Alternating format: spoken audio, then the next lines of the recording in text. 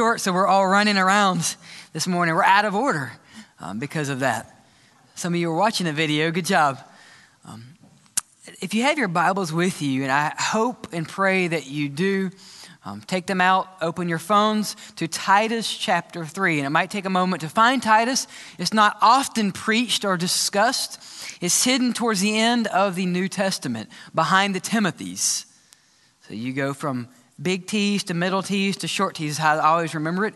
Thessalonians, Timothy's, Titus. You'll never forget. Thessalonians, Timothy, Titus.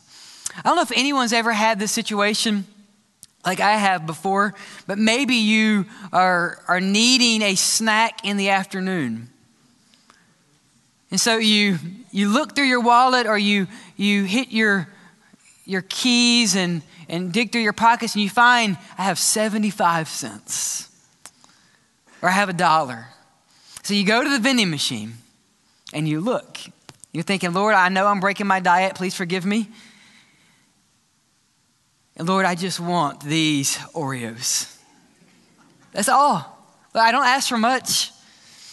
Or for me, I want a Coke. Nothing quenches my thirst like an ice cold Coca-Cola. And if it's in a bottle, that's the best. That's the best. Like the weight of my heart is through my stomach. I'm a simple guy. And what's worse than the desire and the need and the craving is you put that dollar in and you hit A3 and you watch the Oreos and the little thing spins and nothing comes out. Anyone ever had that happen? And in that moment, you obviously hit your knees and say, Lord, it's apparent to me that you don't want me to eat the Oreos. That's not what we do. We shake the machine. Or we do the lean, right? If I could just lean it forward. Or some of you get really desperate and you find another dollar bill and you try to, have you ever tried to actually crisp it up and then you fold it in half thinking maybe it will take it this time. But what we find out is the machine's out of order. And it only creates frustration and anger and disappointment because the desire that you have is not fulfilled by that which is broken. And we're going to conclude our sermon series in Titus called Out of Order. And what Paul, the writer, does is he tells Titus, I have put you in Crete to set in order everything that remains. So let's read Titus 3 today. Lord, give us order in our lives. Remind them to submit to rulers and authorities, to obey, to be ready for every good work, to slander no one, to avoid fighting, and to be kind, always showing gentleness to all people. For we too were once foolish, disobedient, deceived, enslaved by various passions and pleasures, living in malice and envy, hateful, detesting one another. But when the kindness of God, our Savior, and his love for mankind appeared, he saved us, not according to the works of righteousness that we have done, but according to his mercy through the washing of regeneration and renewal by the Holy Spirit. He poured out his Spirit on us abundantly through Jesus Christ our Savior, so that having been justified by his grace, we may become heirs with the hope of eternal life. Let's pray. Father, what a powerful reminder you have given us today of your salvation. Lord, we thank you that what we once were is not what we have to be because of Jesus Christ. We thank you that we who are broken can find order and restoration in the cross of Jesus. So Lord, fan aflame our hearts, set in order our minds that we might live in the strength of the Holy Spirit. And I pray this in Jesus' name. Amen and amen. I want to give you 3 quick reminders this morning of God's grace and his hope for you and for me and for everyone else in this world. And it's very simple. Live radically, remember who you are, and rest in God's grace. Live radically, remember who you are, and rest in God's grace. So here's our big idea this morning. I will never have, and you will never have order on the outside if you don't have order on the inside. If the machine's broken, it doesn't matter what you put into it. You're never going to get what you want. You're never going to get the Coke that you think is going to satisfy your thirst. And what we want to do by nature is we know we are out of order, and we want to put things in our life to fix what is eternally broken. And God says, stop. You're broken. Find the fix. His name is Jesus Christ. And the reality is this: we are all broken in some ways. You're either out of order by God's standard, or you're out of order by the world's standard. Because the world doesn't understand those who are living for Christ. And I would rather live foolishly by this culture than out of order by God's desire for my life. So let's look at his holy word. Verse 1, remember, remind them. So who's them? God's word is written to those who are going to read his word, which is most often the church. And very literally, this is the church in Crete. So Paul is writing to Christ followers to live in a way that is different. So very simply, we are to live radically. Radical grace leads to reordered living. Radical grace leads to reordered living. Verse 1, remind them. Who's them? The church. See, the church has a problem, as Israel had the same problem. We have a bad memory, right? We forget God's promises. We forget that God has restored us, and he has saved us, and he has washed us, and he has lavishly poured forth his Spirit upon us. He has forgiven our sins. And Paul's reminding us to remember. Remember these things. Look at verse 2. Why can we remember these things? In chapter 1. In the very first of this book, we are reminded, in the hope of the eternal life that God, who cannot lie, has promised since the ages began. So Paul's going to tell us that we live radically, not because of what we have done, but because of what God has already done. He's already promised us salvation. When? Long before we even knew that God existed, before the ages began. And God cannot lie. So radical grace lives in us, and now we live for Christ. You see, Paul knows nothing of self-righteousness. He knows nothing of self-righteousness. He doesn't say, do good because that's what God wants for your life. If you do good, God will love you. That's not what he says. Actually, he says that he will save us not because of what we've done, but because of what he has done. But why this is so vitally important for our lives is because if there is no change outside of me, there has been no change inside of me. If God has changed us radically by his grace, there will be a difference. Isn't that what Paul's about to say? So live in a way inside for those on the outside, that they might see God and you might lead them to Jesus Christ. So let's unfold some of these practical principles of God for our life. So I present Christ to others. That's what God wants for you today. If you are a Christ follower, you are to live in a way that leads other people to Jesus. You are to live in a way that leads other people to Jesus. Now, let me say this. It's rudimentary. We understand it, but we don't like it sometimes. I can't lead other people to Jesus if I live in my holy huddle. Right? So very practical. Paul doesn't say this. He just assumes we will get it. I can't lead people outside the faith to Jesus if I'm not living with people outside the faith. You say, well, where do I find those people? Do you grocery shop? Do you go to sporting events? If not, build an addition on your house. Go to the hardware store. Build a pool. Pay someone to dig it for you. And in that, show them Christ. We are to live in a way that others might see the beauty of the gospel. So this is how we live very simply. Radical grace leads to radical living. Verse 1, remind them to submit, to rulers and authorities to obey. Are there any disclaimers? Are there any small prints? Does he say, if you really want to, if you agree with the party that you elected? No. What does Paul say? Very simply, submit to rulers and authorities. Why? Because at the very core of Christ followers, we are people of submission. We are people of submission. And this is radical because the world tells you don't submit to others. If you don't like the person in authority, don't obey them. And Jesus tells us something entirely different. What does Jesus tell us?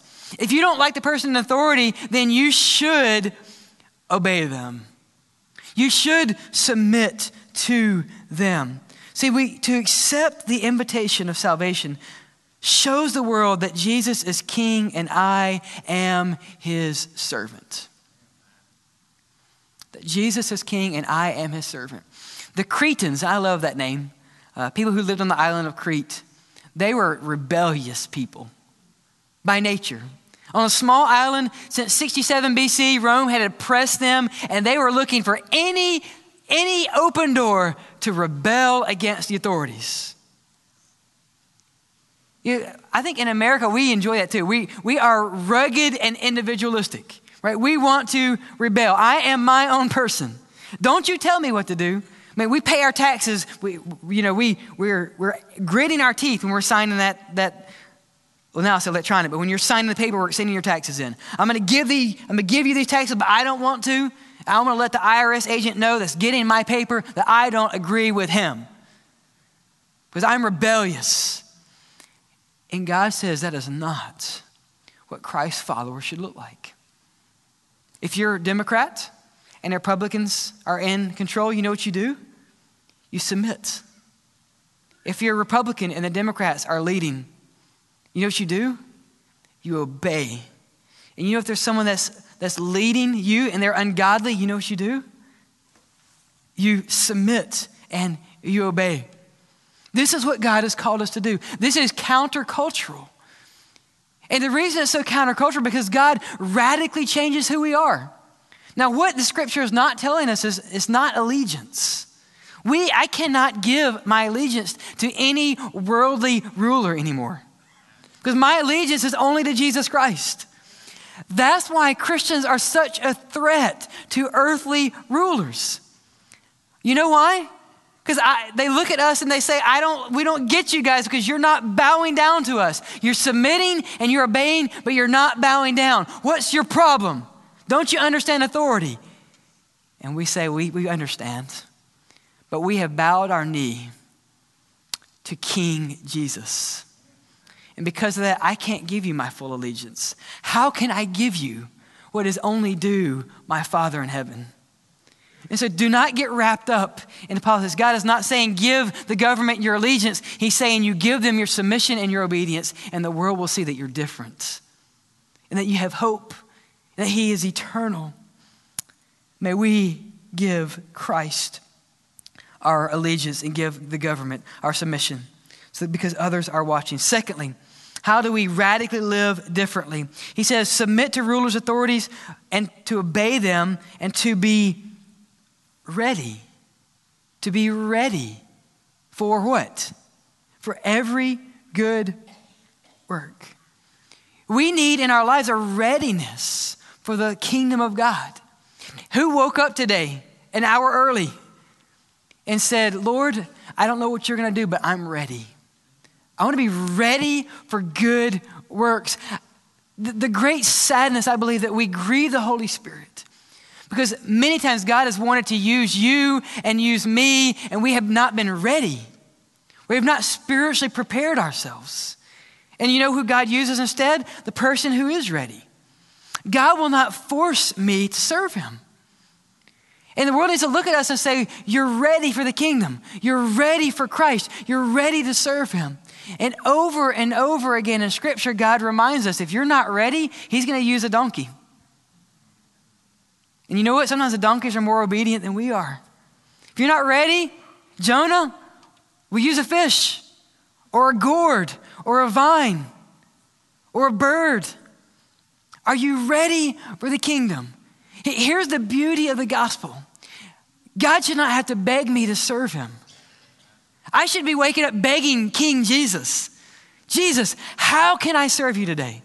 What can I do to make a difference? How can I serve you in a way that others are watching and they will follow me and they will follow me to your kingdom and to your throne? Next Sunday, we have a wonderful chance to serve our community called Family Day. And we're not going to beg you to serve because we have people that will. But if you do not have an opportunity, we will have someone out in the lobby right after church. And if you want to sign up to serve, I pray that we would be ready and willing. I pray in my life I would never tell God, I've already paid my dues. Because God's going to tell me, well, Josh, I'm going to pass over you right now because you're not ready. And that should grieve our hearts. People of God, be ready for what? Every good work. Wake up begging God, how can I serve you today? Be ready. He also says radically live different this way, verse 2. Slander who? No one.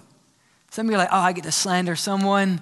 I'm going to slay them. No, slander no one. Avoid fighting. Be kind. Show gentleness to who? To everyone.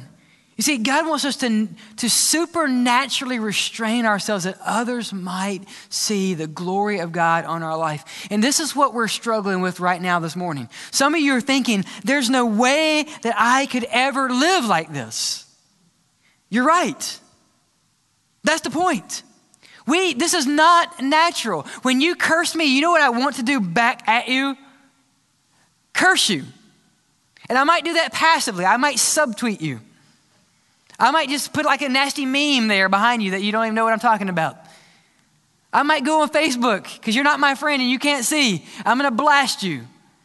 But that's slander. That's a malice. That's anger. And that's what comes out naturally.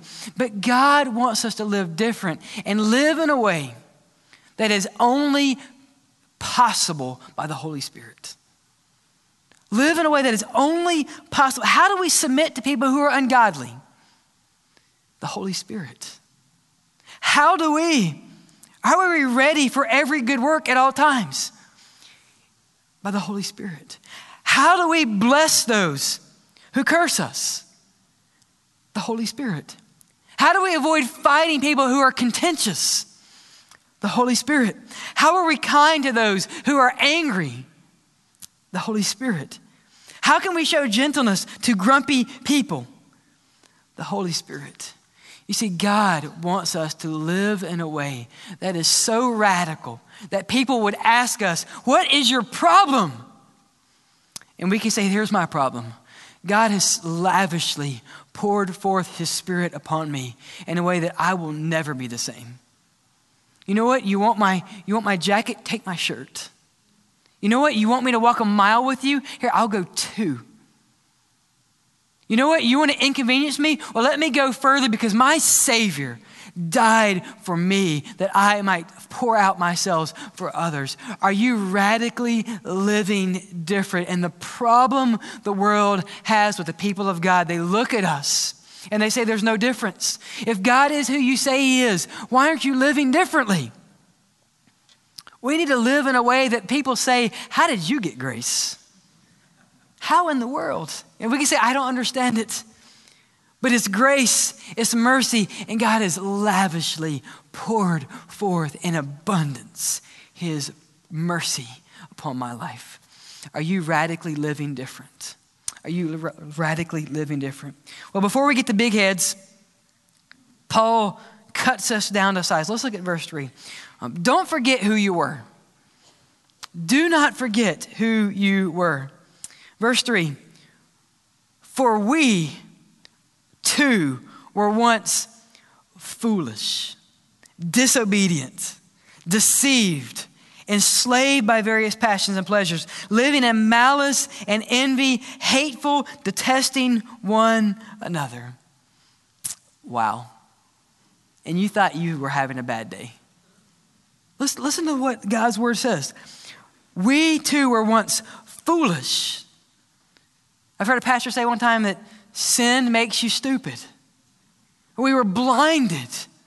We had no hope. We could not understand. We were disobedient, deceived by Satan, enslaved by various passions and pleasures, living in malice, envy, hateful, detesting one another. You see, it's not enough for us to understand that God saved the world.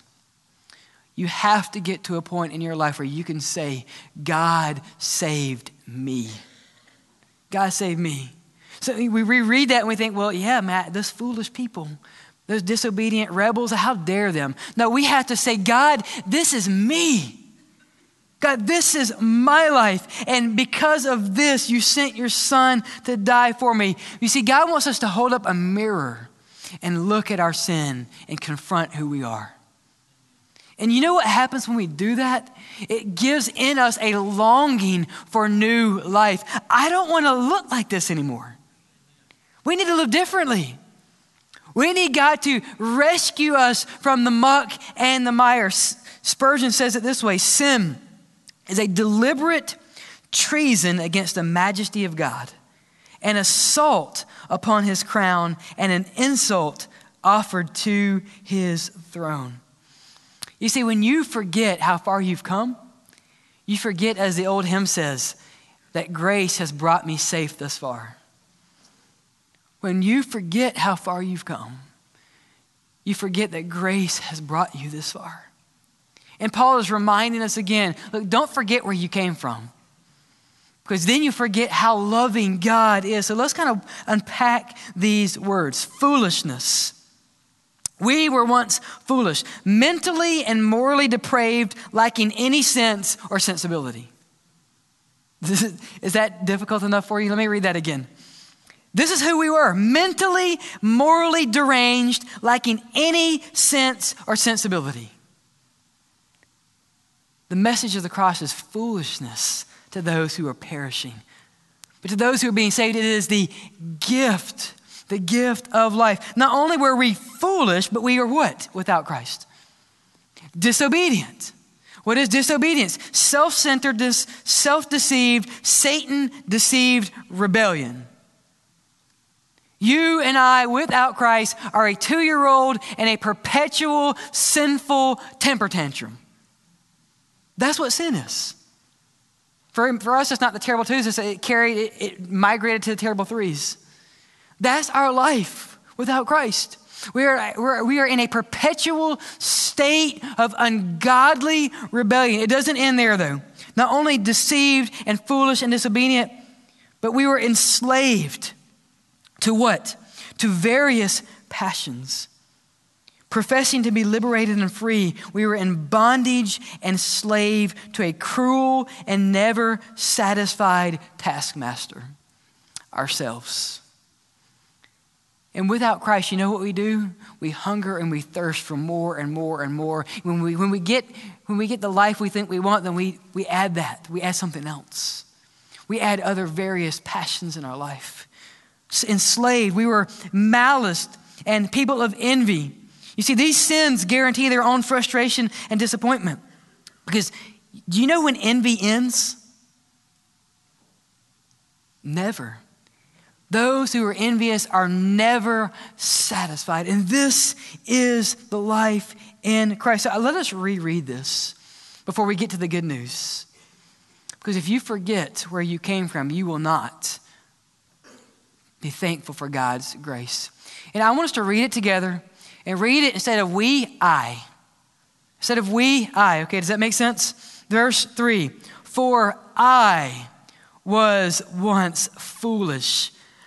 I was disobedient. I was deceived.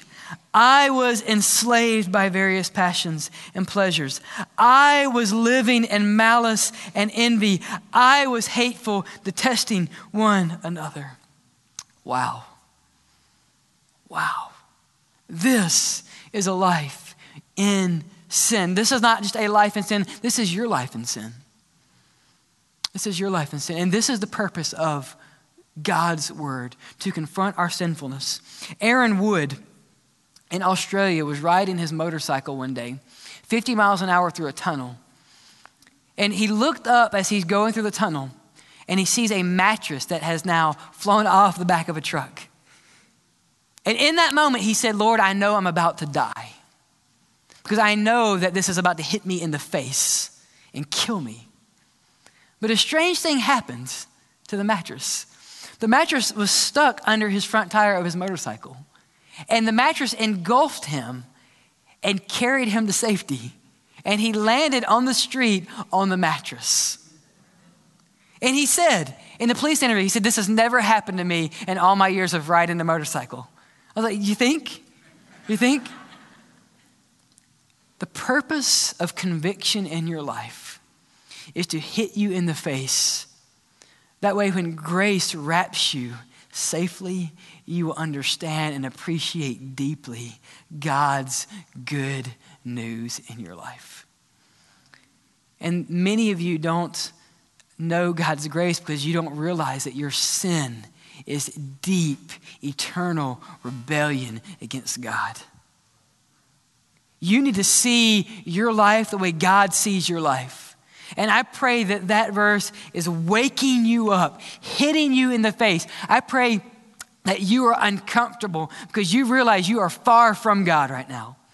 And when God hits you, then he can say, let me embrace you with the good news. What is this good news? Look at verse 4.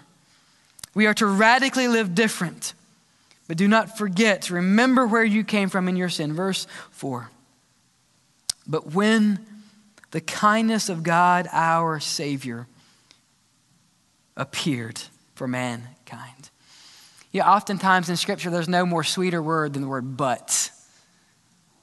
Than the word but. That God sees your sin. He sees our rebellion. But what? Look at verse 4 again. But when the kindness of God. How does God meet our sin? Verse 4. How does God meet your sin? He meets our sin with kindness. He does not ignore our sin. He attacks our sin. And the greatest act of kindness that God has ever poured forth upon us, he gave us our only Son, which is his and now is ours if we believe. That whoever might believe in him will not perish but have eternal life. Because the Son of God lived a perfect, sinless life, a life that we could not live, a life that I was created to live, right? I was created to worship and walk according to God. And died for me. A brutal, horrible, agonizing death.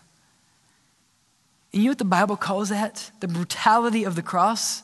You know what the Bible calls that here in verse 4? Kindness. Because God in that act, this act when God's love appeared, this historical event, God offers now us in our sin kindness if we believe. Oh, thank God for his kindness. And that if you will have faith right now to come to Jesus, you know how he meets you? With kindness. He meets you with kindness, but it keeps going. Look at verse 5. When the love of God appeared through kindness. Verse 5, he saved us. Why? Not by works. Not by works that we have done, but according to his mercy. You see, on the best day, on your best day, you have nothing to offer God. So you can pick the day. Pick the day where you just knocked it out of the park. They said, God, this is the day that I would choose for righteousness. I hit a grand slam. God would say, no, you have done nothing for me. No one is good except God. And the difficult truth of that leads us to the beautiful truth that God has not saved me because of me. God has saved me because of his Son. Not by righteous things we have done, but why? But according to mercy. Mercy is not getting what you deserve. See, we often ask the question, God, how could you send anyone to hell? How could a loving God send anyone to hell? That's a question that sinful, foolish people ask. You know what we should be asking? God, how could a loving, righteous Father invite anyone into heaven that have lived in rebellion? That's the question. The question is, God, why would you even offer me heaven? Because God, I deserve hell. It's not even a question. Like God doesn't deliberate, Josh, you did well today. Maybe heaven is going to open up for you. Like even on my best day, it's not even a question. My best day is rebellion against God, but he is merciful. He's merciful, and he has done what in verse 5? He has washed us by the regeneration and renewal of the Holy Spirit. You see, God does not forget your sins. We don't come to Christ and God's like, did Josh sin? I don't remember that. No, he forgives our sin and he washes us and he purifies us. That is greater than forgetfulness. The Bible says that he cast our sins away as far as the east is from the west. God doesn't cause himself to be blind to our sin. He attacks our sin and he washes our sin. And that's why he calls us to have a public declaration of our faith. That's the beautiful picture of baptism. That I have been washed by the water of regeneration that is only found in the Holy Spirit. And the reason God calls me to a public declaration of my faith, because one day Jesus will stand before his heavenly Father and he will declare publicly that he has washed me and he has purified me. And there are many here that have never made that public, bold declaration. God is calling you to do that. He is calling you to be baptized to show the world that he has washed you. Because one day, Jesus will stand before you and publicly declare your righteousness. Not privately, not in secret, but publicly if you have faith. What are you waiting for? He has not only washed us and regenerated us. Look at verse 6. He has poured forth his Spirit on us. How? Abundantly. Some versions say lavishly. What a beautiful picture of God's grace, so that we, in verse 7, have been justified by his grace. You see, justification is being made right. And justification is not something that you are made to become. Justification is declared. So you don't work your way into justification. You don't work and then God says, okay, now you are right. No, in the cross of Jesus Christ, God says, you believe, you are fully righteous. Think about that for a second. If you put your faith in Jesus Christ, in that moment, God has fully and eternally declared us righteous. He has justified us by the blood of Jesus Christ. You know why that gives us hope? Because when I sin, you know what God says about me? Josh, you are justified and you are righteous because of what Jesus has done. And we say, but God, you know I've sinned. And he says, I knew it before you did it. And I put all of your sins on my son, Jesus. We are called to live in freedom. Those who were once enslaved have found freedom in Christ. So now I don't work to earn God's favor. I work because he has empowered me to serve him. So I work from the Spirit, not for the Spirit. And what a beautiful truth that is. So let's go back to the broken vending machine as we wrap up. God's word and Jesus Christ say that we are all broken and out of order. There's not a person here that has been made right by themselves. Not a person. Not a person on this stage. Not a person that's ever stood behind this pulpit. There is not a person that is in order from themselves. And you know why that gives me good news? Because we're all in the same boat. I understand the boat is sinking, but at least we're in the same boat. And God is telling us right now, quit trying to feed what is broken. Quit acting as if you can come to church and you keep hitting A3. You say, Lord, if I just work harder, I know that I'll get righteousness out of the vending machine. And God says, no, you can't earn it. Well, God, if I just sing with my full heart, God, if I just worship you with all of my being, then I will be made righteous. And God is saying, no, you're still getting nothing because you're broken. You're out of order. And if that's you today, I want you to know that God is asking you to stop and rest knowing that Jesus Christ has paid for what you could never pay for and to live a life that you cannot live. Will you put your faith in Jesus Christ today? The one who died for you. Look at verse 4. The one that if you today will come to the throne of God, he will meet you with kindness. And there are many here today and many in our world that they will not come to Jesus because they're scared that he's going to give them what they deserve and meet them with holy wrath. Because we told them, you better make a decision right now or hell is going to rain down upon your head. I want you to know that hell is real. And God will not send you there, but you are choosing it. You are living in rebellion and sin. And God says, if you will turn to him today, he will meet you in kindness. And he will forgive you of your sin. And he will justify you.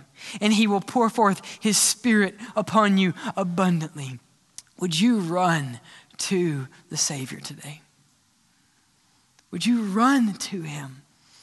The Bible says this, that there is only one name under heaven by which men can be saved. The name of Christ Jesus. It is not by your works. It is not by your nice suit, by your tithes, by your offerings, by your good deeds, the things that you say. He has justified us by his mercy and his mercy alone. Would you trust him today? Maybe you're here and you think, well, I've done that. Look at your life.